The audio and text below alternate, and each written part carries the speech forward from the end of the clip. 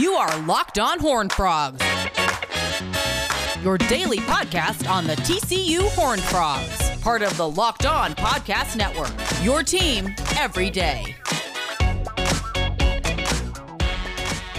Welcome into Locked On Horned Frogs. It is Wednesday, April 7th, and I appreciate you tuning in today. Let's talk some TCU athletics. We're going to start with some spring football updates here in this first segment.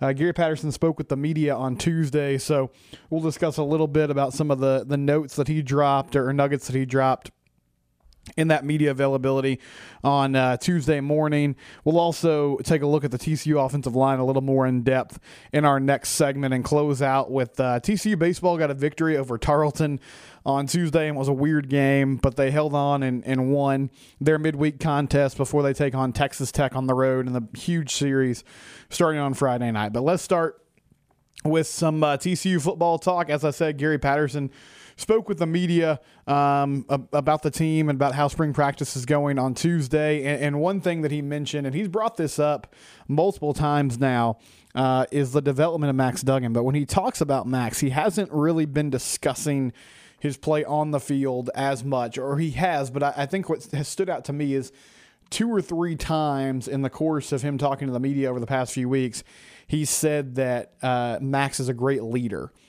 He said in a quote, he's fantastic. He's been unbelievable. He's the leader out there on the offensive side.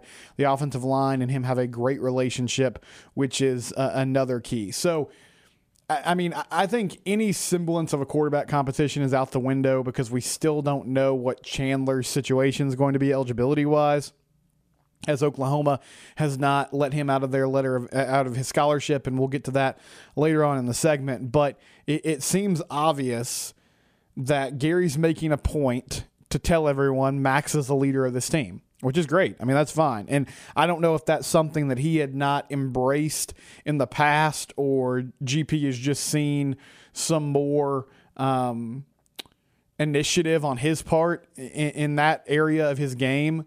But I think it's a big deal because Max is a hard-nosed, good QB, good player.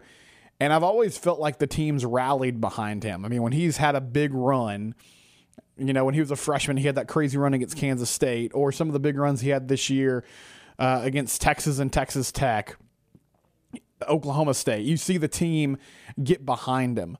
But if the coaching staff is noticing that he is really embracing that he's the leader of this team, I think that's important. I think that's a big deal. And I feel like the message Gary's trying to get across is he's the guy. It's pretty unquestioned.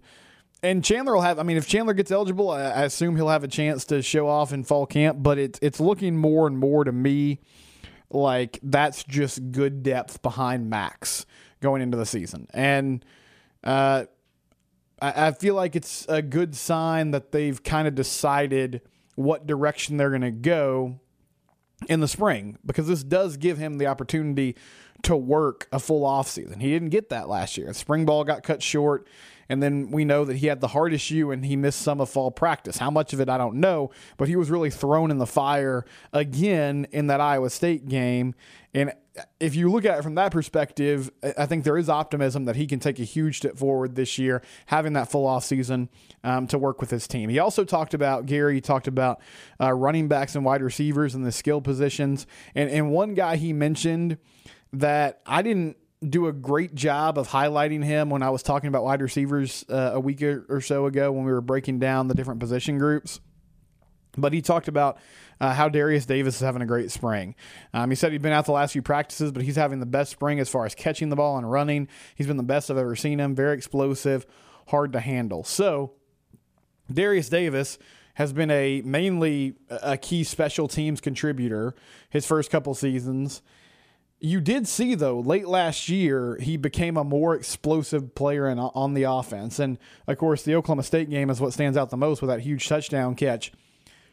If he's the guy in the slot, that's fantastic. I really thought Tay Barber and J.D. Spielman were going to be the dudes, and Spielman might end up being that guy. But if it's Darius Davis, that's great. I don't really have an opinion either way on who it should be. I thought Spielman coming over from Nebraska would have made more of an impact. Now, he got injured last year, so he really wasn't a factor, and he was the guy back there on punt return. So that's another interesting thing to watch is, do they put Davis back where he was after Spielman got hurt, or does Spielman return to that position? And I think that might tell you a lot about who's going to be the main player on offense, because they have Kevontae Turpin used to return punts, and he was a huge part of the offense. Desmond White, but I feel like if somebody's going to be a main wide receiver, they don't necessarily want them back there taking those punt returns every single time, week in and week out. He also mentioned Quentin Johnston is having a really good spring as well. Some other things that got brought up. He says the tight ends are playing well. DJ Rogers, who he was a Cal commit, and then that didn't work out because of some legal issues that got resolved. He wasn't charged with anything, but he ended up at TCU after sitting out a year. He's having a really good spring. And he also said Jasper Lott, who is a player from Argyle, and Argyle is one of the best high school football programs in the state. He was a tight end there. His father, who I forget his father's name, but his father's like a strength coach in the NFL. Anyway, there was some debate on would he get into school and would they try to bulk him up and make him an offensive lineman, or would he stay at that tight end position? Apparently he's having a really good spring as an early enrollee at the tight end spot. So it looks like he's going to play there, and they've already kind of figured that out, at least for now. He was asked about Marcel Brooks. He said he's done well, but still has a lot to learn. So not a ton there. I would be surprised if we see Marcel being a factor in the wide receiver rotation. I would love to see it happen. I think he's a dude with a lot of potential, but I just can't. I can't get too excited about him stepping up and having a big impact on the offense. And finally, on the defensive side, you might say, Stephen, you've talked a lot about the offense. Well, the defense is really banged up. Most of their starters are out right now, so it feels like they're just trying to get through it on the defensive side of the ball. He did mention, though, one guy that's having a good spring rushing the passer is Dylan Horton.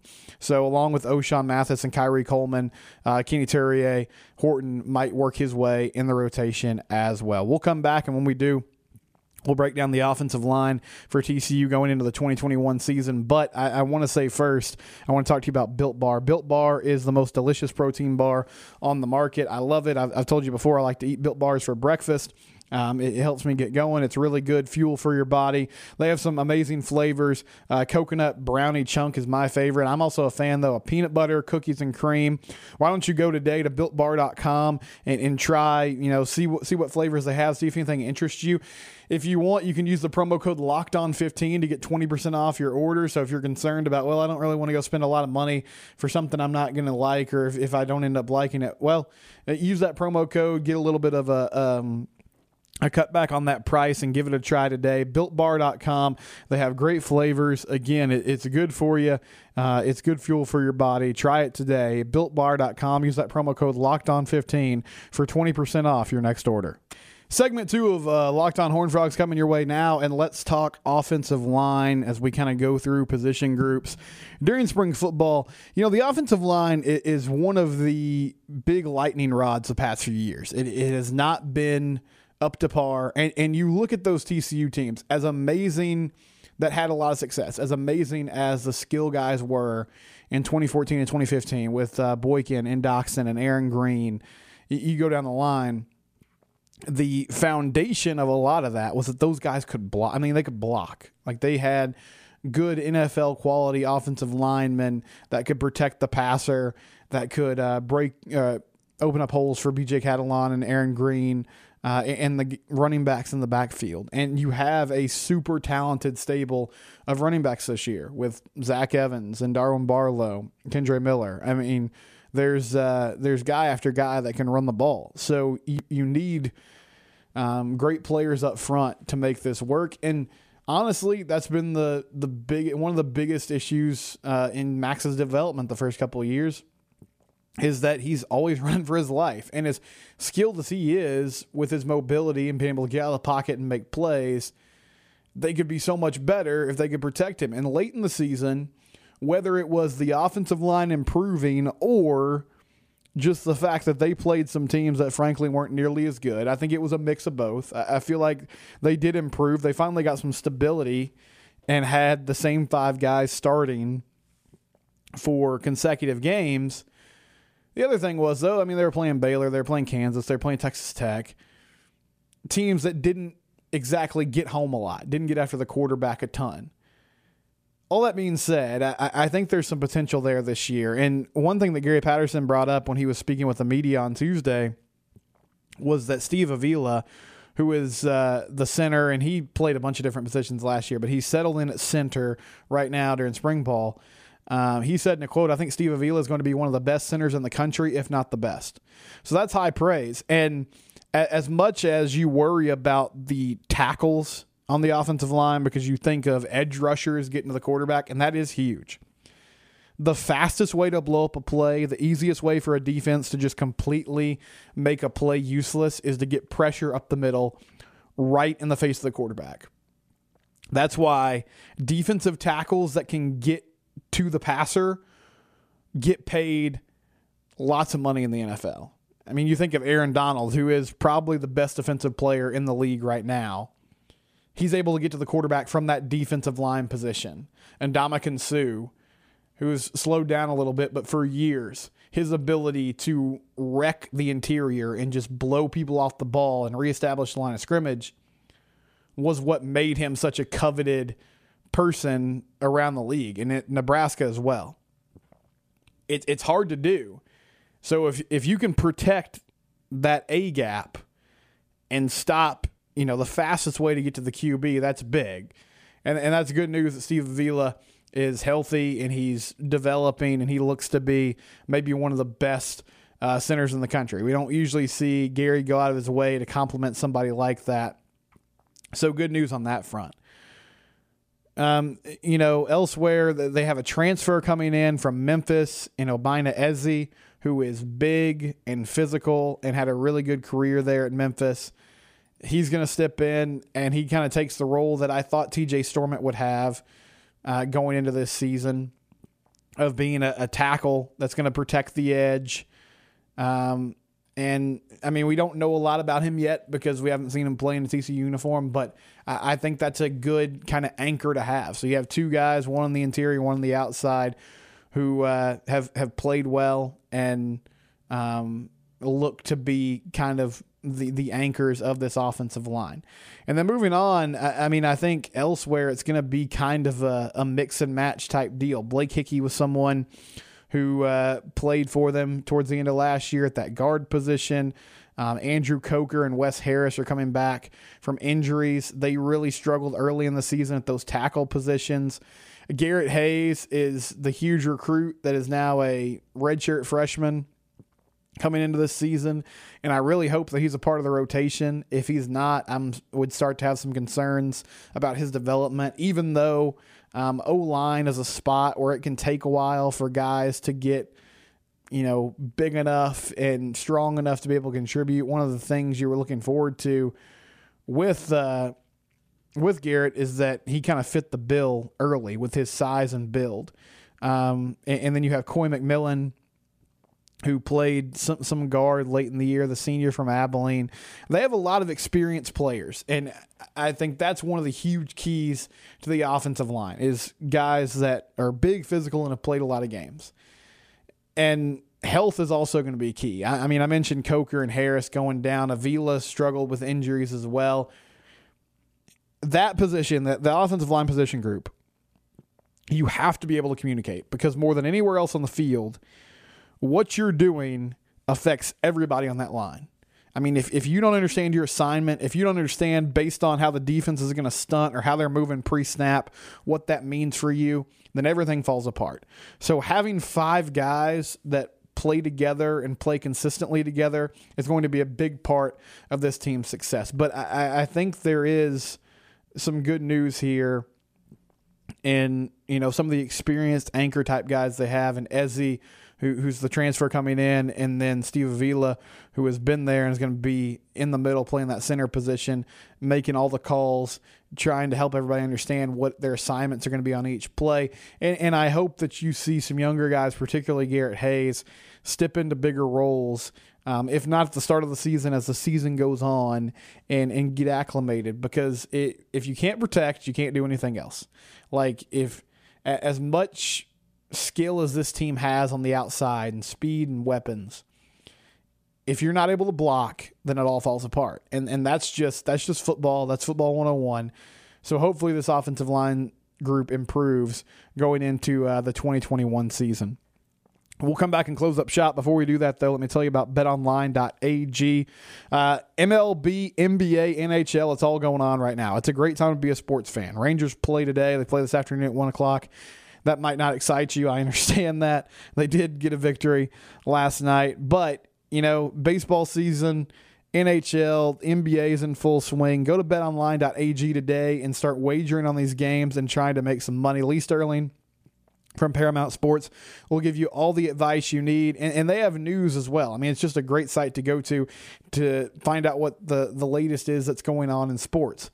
BetOnline.ag, prop bets, lines, injury reports, everything you need to know to make educated, good investments to try to make some money. Use the promo code LOCKEDON to get a 20% sign-up bonus. BetOnline.ag. Go there today. Do yourself a favor. Listen to Lee Sterling's advice. Start betting on these games, making some cash. BetOnline.ag. Locked on Horned Frogs, final segment. Before we get out of here, I did want to tell you about how TCU baseball did today in their game against Tarleton State. And this was a road game. It was an afternoon game. It was kind of funny to watch it on ESPN Plus. And I mean, I get it. It's probably tough to find good broadcast help for 2:30 on Thursday, but camera angles were kind of shaky and out of focus. The wind was blowing like crazy. The facility out there is not what you would see in a Power 5 conference. So it was kind of interesting to watch it play out. It looked like there were a lot of TCU fans there. I don't know if that was a contingent that was already living, people that just live in Stephenville that are alums, or if it was family that were kind of following the team on this road trip. But they did get a victory. Let me get to the important part. They won 13-9 today over the Texans. And positives from this game, I mean, the Bats did what they were supposed to do. They scored a lot of runs. Braden Taylor hit another home run, a 3-run bomb that gave them some separation after Tarleton actually made it a really close game in the sixth, excuse me. He gave them some separation, and he's homered in 4 straight games. He's just absolutely killing the ball right now. And they hit the ball well. Aside from the last couple innings where Tarleton was able to put some zeros on the board, TCU did what they were supposed to do at the plate. Pitching-wise, it was a little rocky. Jacob Metter, again, struggled. It didn't give up a ton of runs, but just couldn't go far in the game. Only pitched 3 innings, threw a lot of pitches, worked his way out of some jams, but does not look sharp. And it's unfortunate because he started the season really well, and he hasn't pitched every Tuesday night, so maybe that's a factor, just that he's not getting regular innings. But it's also hard to give him regular innings and have him start every week when he goes out there and he struggles. And then Marcelo Perez came in, and it looked really good early on. Got a couple strikeouts in the, what inning was it that Tarleton put up? In the 3rd inning, he got a couple strikeouts. So Metter actually only went 2 innings in that game. But with 2 outs, he gave up 5 runs, and Tarleton put a 5 spot on him. They got a couple base hits, got the bases loaded, and then a double cleared it. So not his best outing, and I was hoping that maybe he could go 4 or 5 innings and just look good and feel better about things. Marcelo really hasn't pitched a lot since the COVID pause, and when he has, it's been kind of a struggle for him. River Ridings came in. He actually got the win, and he was good in relief, gave up a couple runs, but did his job. And then Garrett Wright pitched 2 scoreless innings, so that's good news. Halen Green had to come on and get the save in the bottom of the 9th, which I don't love that they keep having to pitch him on Tuesdays, but I get it. He's so good. You want to use him. You want to make sure that you get games won and lock it down. I just wish he could, get a break here and there, but he was sharp in his outing. And TCU wins 13-9. They take care of business against Tarleton, and now they move on to take on Texas Tech in Lubbock, which will be a huge weekend series, again, starting on Friday. Tomorrow we'll have more spring football talk. We'll, again, continue to get ready for that baseball series starting Friday night in Lubbock. This has been Locked Locked On Horned Frogs, part of the Locked On Podcast Network, your team every day.